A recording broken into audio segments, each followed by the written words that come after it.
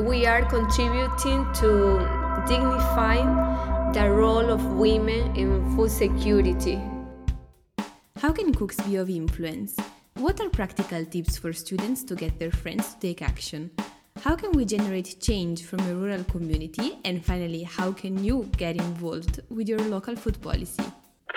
Locale. Local. Shock. Local. Cambiamento. تغيير جيرجلكتا. Chakula Ijaya. Local. Food. Change. We We are. are. Slow Food, the podcast.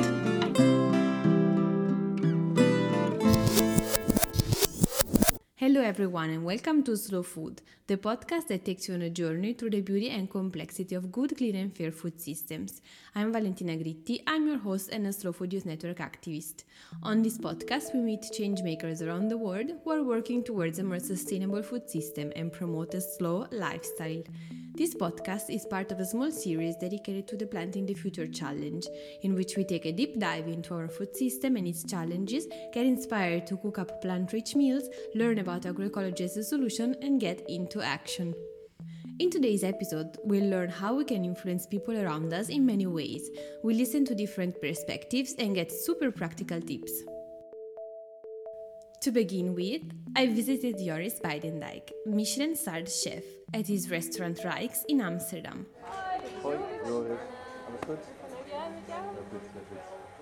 My name is Joris Beidendijk. I'm born and raised in Amsterdam. Born 50 meters that way, raised 50 meters that way, so now I'm in the middle. Area local. Yeah, very local. And I always knew that I wanted to become a chef, well, especially when I was like around 16 years old or something. Oh, I really? decided like, okay, I think this is my thing in life. Let's ask Joris how chef can impact the community around them. Chefs are not like influencers, like people that think, okay, I will become a chef and so I can have influence on people. But the thing is that nowadays the chefs get a lot of attention, Yeah. and they need to make use of that attention in a good way. And what is good? I mean, I would never say I'm going to advise people to see what they need to do, but it's really, I think, an honor that you can be like an inspiration for other people by the things you do, because it's simple as that. Chefs have their own philosophy, their own vision, their own way of working. There's a vision that people say, for example, it's about only the best, and they don't care about sustainability or other things. That is a vision. Yeah. And there's chefs that are more and more interested in sustainability or plant-based cuisine.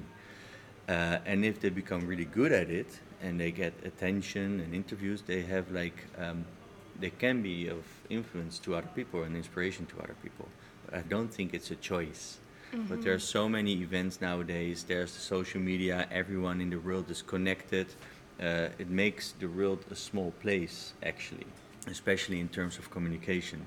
And these things travel so fast nowadays. And there's all these symposia all over the world, chefs festivals, where chefs get a podium, literally, and can tell 1 hour about their philosophy.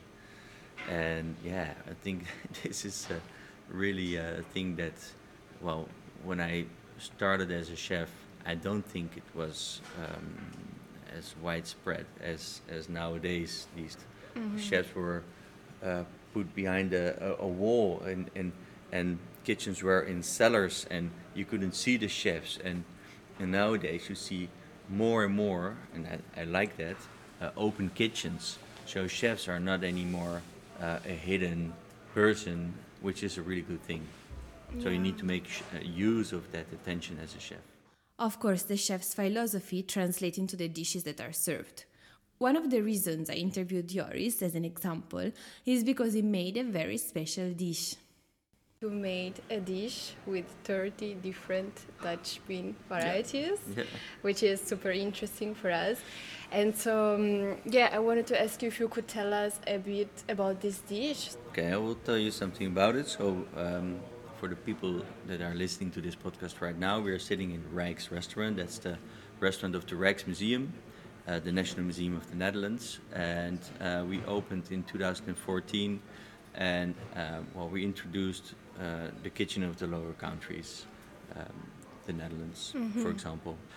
So we were in search for the best products that we could find in the lower countries and put it on the menu in a creative way and an accessible and affordable way as well. And that means that you need to do your research a little bit. And I was very interested in what we've been eating in the past, let's say 2,000 years in the Netherlands. Then I found out that you have these culinary revolutions every couple of hundred years. So let's say 2,000 years ago, this was like a German country, and basically on the menu there were a lot of beetroots and buckwheat. And later you had the Romans. They brought a lot of interesting species like coriander, and you still can find traces of coriander in Limburg, in the south of the Netherlands. That went away as well. There's like a time that we're only eating a lot of porridges, and all of a sudden, 300, 400 years ago, the first products from South America came over. And then beans arrived. We already had doperten and tuinbonen, which is, I think, fava beans and green peas. That's really from this side of the world. But most of these beans arrived here like between 200 and 400 years before. All these beans have a beautiful history. For example, you have the pronkboontje.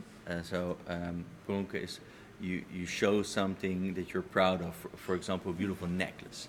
And the story behind the pronkboon is that the pronk bean is that the Dutch stole it while fighting on boats from the Portuguese. Okay. And it's a beautiful, big purple bean with dark purple spots on it. Beautiful big bean.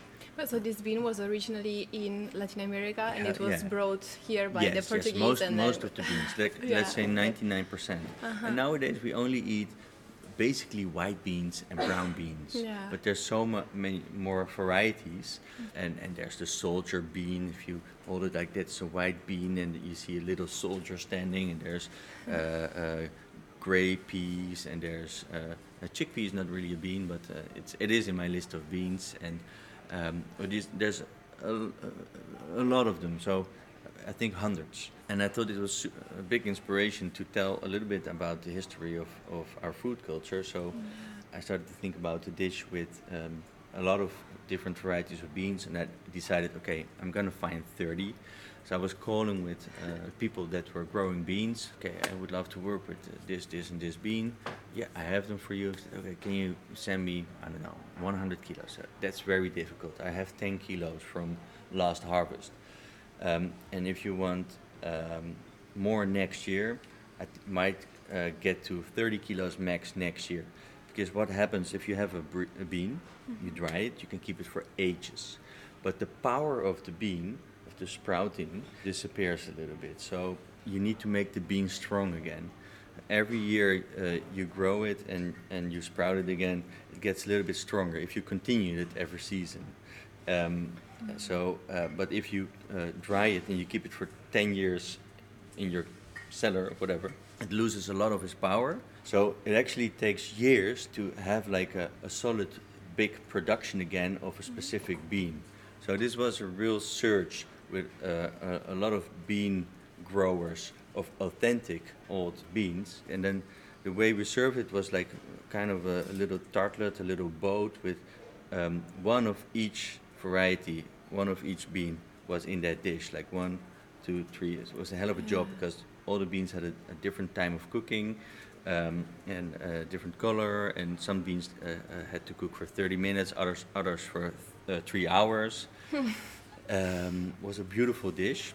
What we did was we went to the table with a nice box with all the different beans, and you could see all these beautiful different palette colors. And then we said, like, okay, these are 30 different beans that reached the Netherlands in the past 400 years. Wow. This is the story, and you will get one of each variety in your dish, and it's amazing. I mean, it's not that you taste the different flavors, you taste the different structures, and you see all the different colors, but the fact that I think I love it when there's a dish where chefs give so much attention to, especially for you, that makes for me a dish very special and personal. Yeah, but then also I think this was super important for the farmers and for the local biodiversity, because also, as you said, like you did all this research and also you had this direct contact with the farmers, and some of these beans were like dried maybe for a few years and they had to get back to planting them again, and also to try to make them stronger and maybe plant them 1 year, 2 Exactly. years. So that's a super important Yeah, work. so it took years to have the amount of beans. So Yeah. we could only serve this dish for a couple of weeks, and the first time we had it on the menu, year after a few weeks more, because we had a bigger production. So we needed to grow together with the farmer to be able to serve it for a longer time. Yeah, amazing. And how was the reaction from the people, the guests of the restaurant? Yeah, it was a really popular dish, and sometimes we're thinking about it to bring it back again. It's also a lot of work, but that's what we do and what we love. But people loved it, especially the story and seeing all the beans and knowing how diverse actually our world in the Netherlands is, because the people don't know. If you go to the supermarket, you see one variety of carrots, one or two varieties of dried beans, and but there's like hundreds of them. And of course, you don't find hundreds of them in the supermarket, but I think it's good to know and to have a more diverse landscape and more diverse agricultural landscape. We've talked now about a dish focused on beans, but I also wanted to ask you your opinion about the importance or the role of animal products in a high cuisine restaurant. So do you think it's still essential to give animal products a central role, or do you think we're like shifting towards another trend? For sure, people are more aware of like the way we keep animals, what it does to our environment. I don't think to make something tasty you really need animal proteins, but animal proteins can be very tasty. So in terms of flavor, I'm not against it. In terms of sustainability, I know what the impact is, and I know that if we use less or in a different way these products, it's one big solution to become more sustainable. Also, I know is like setting goals to change the world or change the Netherlands or whatever. They should be realistic. So it's very not realistic to say, okay, we become vegan with everyone. Don't think it's the solution neither. I don't think neither that you need animal products to have like a tasty cuisine. Definitely not. You need more creativity, because we're not the know-how is not like as widespread as like as for example how to cook a chicken or a steak, or like vegetables have always been seen as a garnish instead of like a proper main ingredient, and that is a big shift. That nowadays a celeriac or a beautiful beetroot or a beautiful pumpkin or a beautiful bean can be the centerpiece of a dish, and that's a very good trend, I would say. Thanks, Joris. And I have one final question for you. So I know that you also wrote a book that is called Bei Badendag Taus, and it's about like bringing high cuisine also in your homes, right? Yeah, just good cooking at home, good I would say. cooking at home, yeah, exactly. And so do you have maybe some practical tips for our listeners on how they can prepare some good dishes also without machines? I put a lot of techniques and explanation in the book, and there's like two fundamental things that you need to be able to cook. Recognize a good product, which has not been through a factory, put in a jar or whatever, just like a carrot or a leek raw. If you buy that, you need to cook with it. So finding good products and knowing the techniques. So these things, if you want to learn how to cook, these are the two things you need to focus on. If you want to become like an excellent cook, then the next step is focusing on flavor, mastering flavoring, and becoming very unique in your creations. I mean, that's what we try to do in the restaurant, that there must be a reason that people come to our restaurant, because they can eat something here that they would not prepare themselves at home, and they cannot find in another restaurant. So, first of all, at home, focus on technique and products, and second of all, if you're there already, focus on flavor and your own unique creations. This was Joris Weidendijk. And now let's meet our second guest. Dia is a student of law at the Chinese University of Hong Kong. Her dream is to become a corporate lawyer.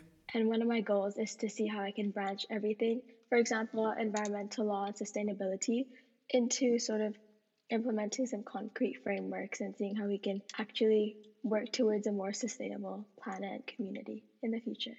It's very interesting for us to hear from you how you suggest other students to influence their friends or like their student community. You are also an ambassador for the Planting the Future campaign, so maybe you can also give us some examples from this campaign. Definitely. So I think one of the biggest perks about my role as an ambassador for this campaign is definitely being a student.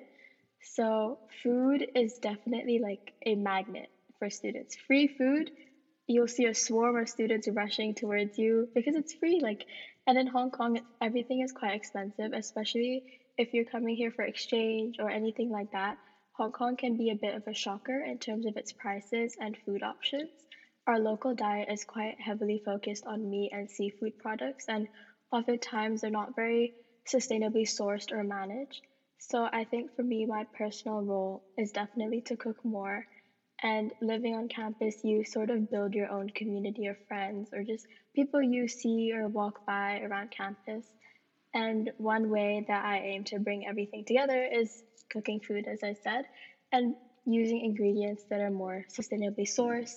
So definitely playing into and supporting agroecological farming, where you can have a more efficient, sustainable, and respectful way of using natural resources into making this really wholesome, nutritious meal for students. I think that's a very special experience in itself because you not only learn more and become more aware about the ingredients that you are using and how they come to be and the issues with like mass farming or inefficient use of natural resources, but at the end you reward yourself with this delicious meal, and it tastes even better because you put so much love into it, so much research, and just all of your effort and time. And it's a very wholesome experience to share that and bond with other people through this experience of food.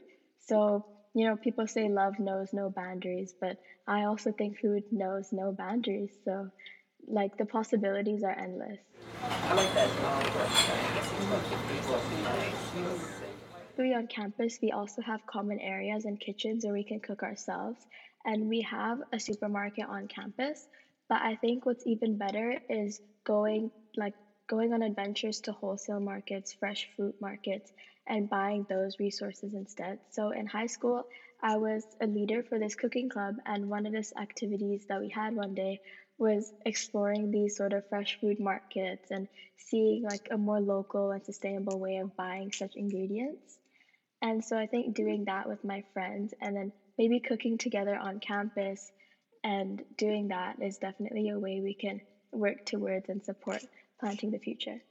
And do you have already some of your classmates that want to join the campaign along with you? Yeah, actually. And it makes me really happy because sometimes as a student, you're not quite sure if people are supportive of what you'd like to do, or maybe they have different interests, or they might not necessarily be interested in joining something, even if it differs from their passions. But for me, I'm very grateful to have a supportive network of people who are interested in doing new things and putting themselves out there. And in my personal residential hall, we've already formed this very nice group, 4 people, and sometimes we do cook together. So I think definitely cooking is the best thing you could possibly do. One of my friends hosted a Taco Tuesday, and out of nowhere, 120 people already came because it was free food. Wow. Yeah, so the power food has, especially for a college student, is immeasurable. It's priceless. So that is definitely one thing that I will definitely do. And we also do have Chinese New Year coming up. For my university, our Chinese New Year holiday is from the 9th to 15th of February.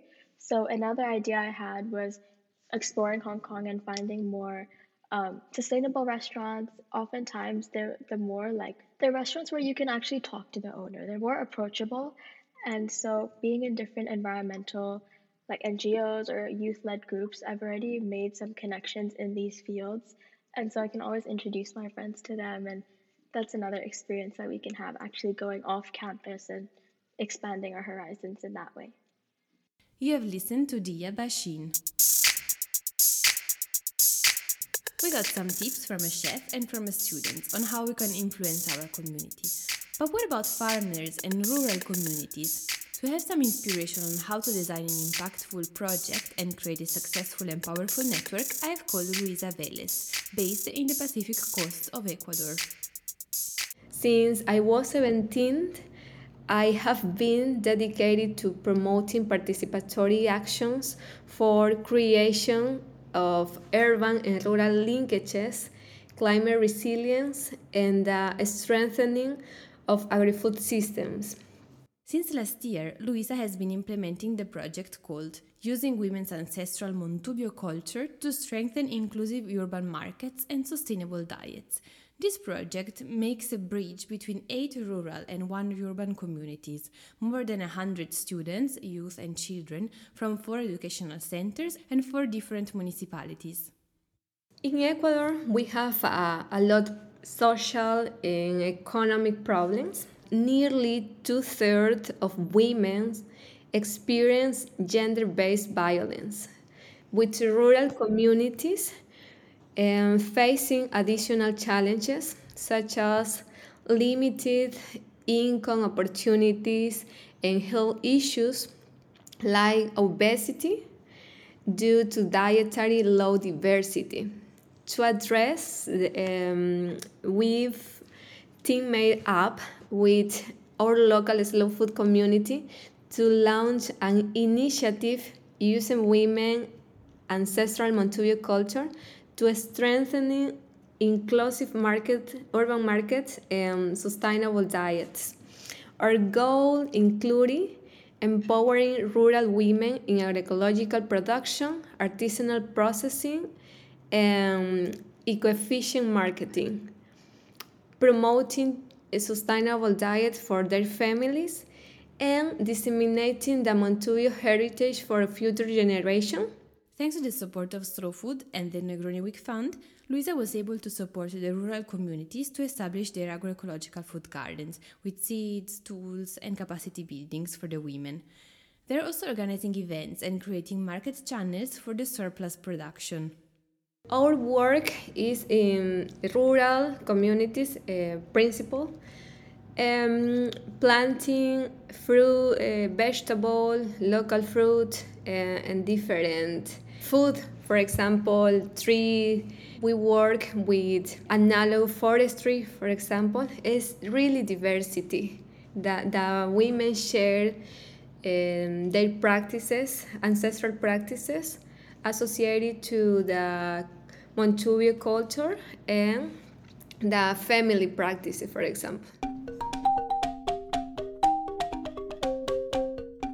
The principal goal for this production is the consumption for the women and their families, but the additional products, we create connection with local fairs, leading by women too. How important is it that they can sell directly the products to the consumers? Their ladies get a fair price for their product with direct with consumers, cutting out the middleman of getting a bigger share of the revenue, establish direct relationship with consumers. For the women farmers can receive feedback on the quality of their product. In addition to cutting the middleman and receiving direct feedback from the customer, Another advantage of selling directly is that women can easily adapt the offer to the demand of the products. In Luisa's project, women get additional training on how to process raw products in order to increase and diversify their offer. And these recipes can also be adapted to the preferences of the local market.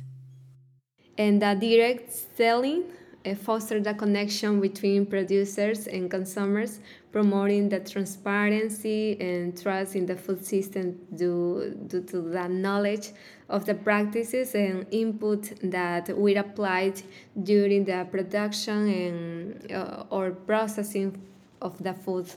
The impact of this project on the community is huge. First of all, producers and consumers have access to healthy, local, and culturally appropriate foods.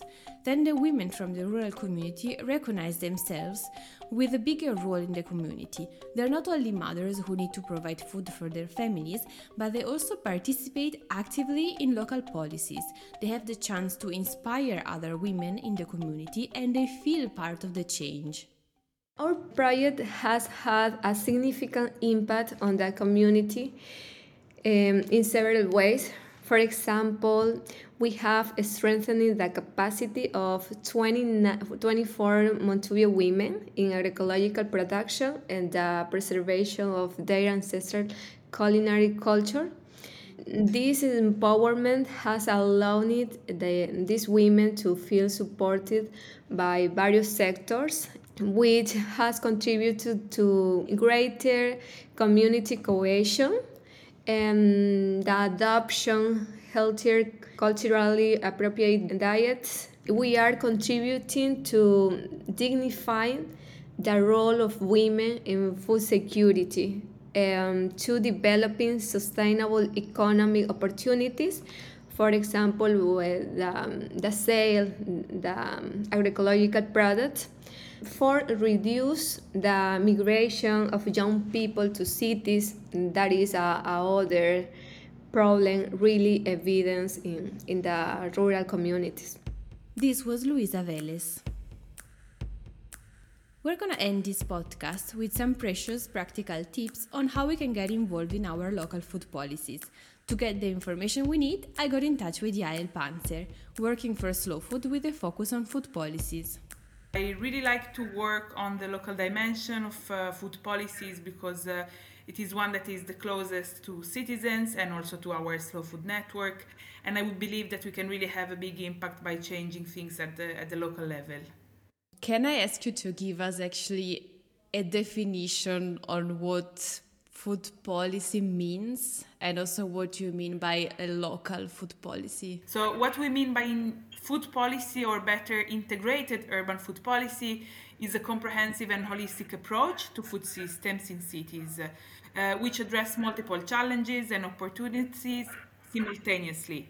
The idea is to try to create a healthier and more sustainable and more equitable food system for all residents of a city. So the key characteristics of such an integrated urban food policies should be that it should be comprehensive, meaning that it addresses all aspects of the food system from production to consumption. It should be holistic, meaning that it considers all the interconnections of different food system components, and it should be also collaborative or participatory, meaning that it should involve a wide range of stakeholders, including citizens, including businesses, community organizations, as well as individuals. So if I try to say it in more simple words, we can think of a sort of master plan for food for a city, which should make sure that everyone has access to good, clean, and fair and sustainable food in a joint and participatory way. This means that, let's say, in a city, you would have like sort of strategy from the municipality addressing food and agriculture, access to food and all of that, and maybe a series of laws or regulation, correct? Yes, that's exactly it. Most of cities actually do not have such a plan, but the idea is to push for more and more cities to have an integrated urban food policy with specific legislation to then implement it in reality. most cities, if you think about it, are already somehow working on food when it comes, for example, to school canteens, when it comes to the management of food waste, when it comes to education, or when it comes to the distribution of food to more disadvantaged people. However, even if they might have many of these specific actions, they rarely work in an integrated way. So they are separate actions, but they're not connected one to the other. So it's really important to think of the food system as a whole, and because of that, to try to develop an integrated urban food policy. But have you come across any city that has this integrated food policy that maybe we can look at as an example? Yes, actually, there are more and more cities committing to develop an integrated urban food policy. So, I will just mention the Milan Urban Food Policy Pact, because it is a pact among cities at the global level, with more than 200 cities that have committed or already have an integrated urban food policy. So, for example, the city of Milan has one, but if we go to France, the city of Bordeaux has one, and many other examples. Birmingham has one in the UK. So, if you look around, actually, there are more and more cities that are developing such plans and such strategies. Of course, then it is always a challenge for cities to commit the resources to implement the goals, the targets, the objectives that they have set in their strategies. But I think we're going into the right directions, and indeed, over 200 cities have officially committed to have such a strategy for their residents. And yeah, so let's get to the practical part. So, with this podcast, we really want to give advice to our listeners on how they can live following a slow lifestyle, but also how they can influence the community they live in. So let's say that, let's take my case, for example, like I'm Valentina, I'm also around like 30 years old, I live in Rotterdam, but I don't know much about food policy. I'm not really involved with the municipality in any way. So how can I start from scratch to get involved with my municipality and influence the local food policy here? That's a very, very good question, and indeed, we all start from different levels of knowledge. So, I would suggest the first step for everyone is to educate yourself about your local food system and understand if there is a local food strategy in your municipality, in your city, in your region, etc. So, first of all, understanding if there is a strategy and what its objectives are. But there are many ways really to get involved. If we look at the more political side, and you want, for example, to take action on the legislation, you can see if there is a food policy council and try to get involved. Or more simple ways are also simply to participate to public consultations on food that municipalities can sometimes start, focus groups, or advocate for legislative changes. But there are also daily actions that everyone can do to influence the local food policy and the local food system without having to dig too deep into the policy and the legislation itself. Simply by even supporting local farmers and food businesses, we are already sort of making a vote to the food system that we want to support. Of course, voting for decision makers and politicians, for candidates who support healthy and sustainable food policies is already also a very good step. So make sure that you study the programs of candidates and then you support the ones that are mentioning food somehow. But you can also do more local actions that touch you directly. So, for example, you could look into the canteen of your children or the canteen of your university and see if it corresponds to our values as slow food activists, and if it doesn't, try to form a group at the local level to ask for a change in the school canteens of your children or of your university or for the company that you are working for. So these are all very concrete actions that everyone can really take. Other things can also be getting involved in community garden and food production in the urban areas. This is also a change that is somehow political because it shows that we can also grow food in cities in a sustainable way. So there is plenty of opportunities, I think, to try to influence and get involved on urban food policies across Europe and worldwide. Super. Thank you so much, Yael. And just a question to understand a bit better. Could you explain to us how normally the consultations or public consultations that you mentioned work? It really changes from place to place. But I would say that in most cases, the best way is to check the municipality's website or social media to see if they're consulting on specific issues. Of course, if a city is already working somehow on food, it is much more likely that we'll also consult the citizens on specific topics. If they don't have a food policy or they're not really interested in the topic, then it's very unlikely that they will publish any consultation or focus group on the topic. So you might have to find other ways to do that. But otherwise, the municipal website and social media are the most direct ways that they use to ask citizens what they think. You have listened to Yael Panzer. This episode was really inspiring and full of practical tips from different angles and perspectives, so I hope that you find it as useful as I did. A special thanks to all our guests, Joris Beidendijk, Dia Bashin, Luisa Vélez and Yael Panzer for sharing their knowledge and passion with us. If you like this episode, I invite you to share it with your network and please send your feedback, comments and questions in our Telegram group. This is Valentina Gritti and you have listened to Slow Food, the podcast. Ciao!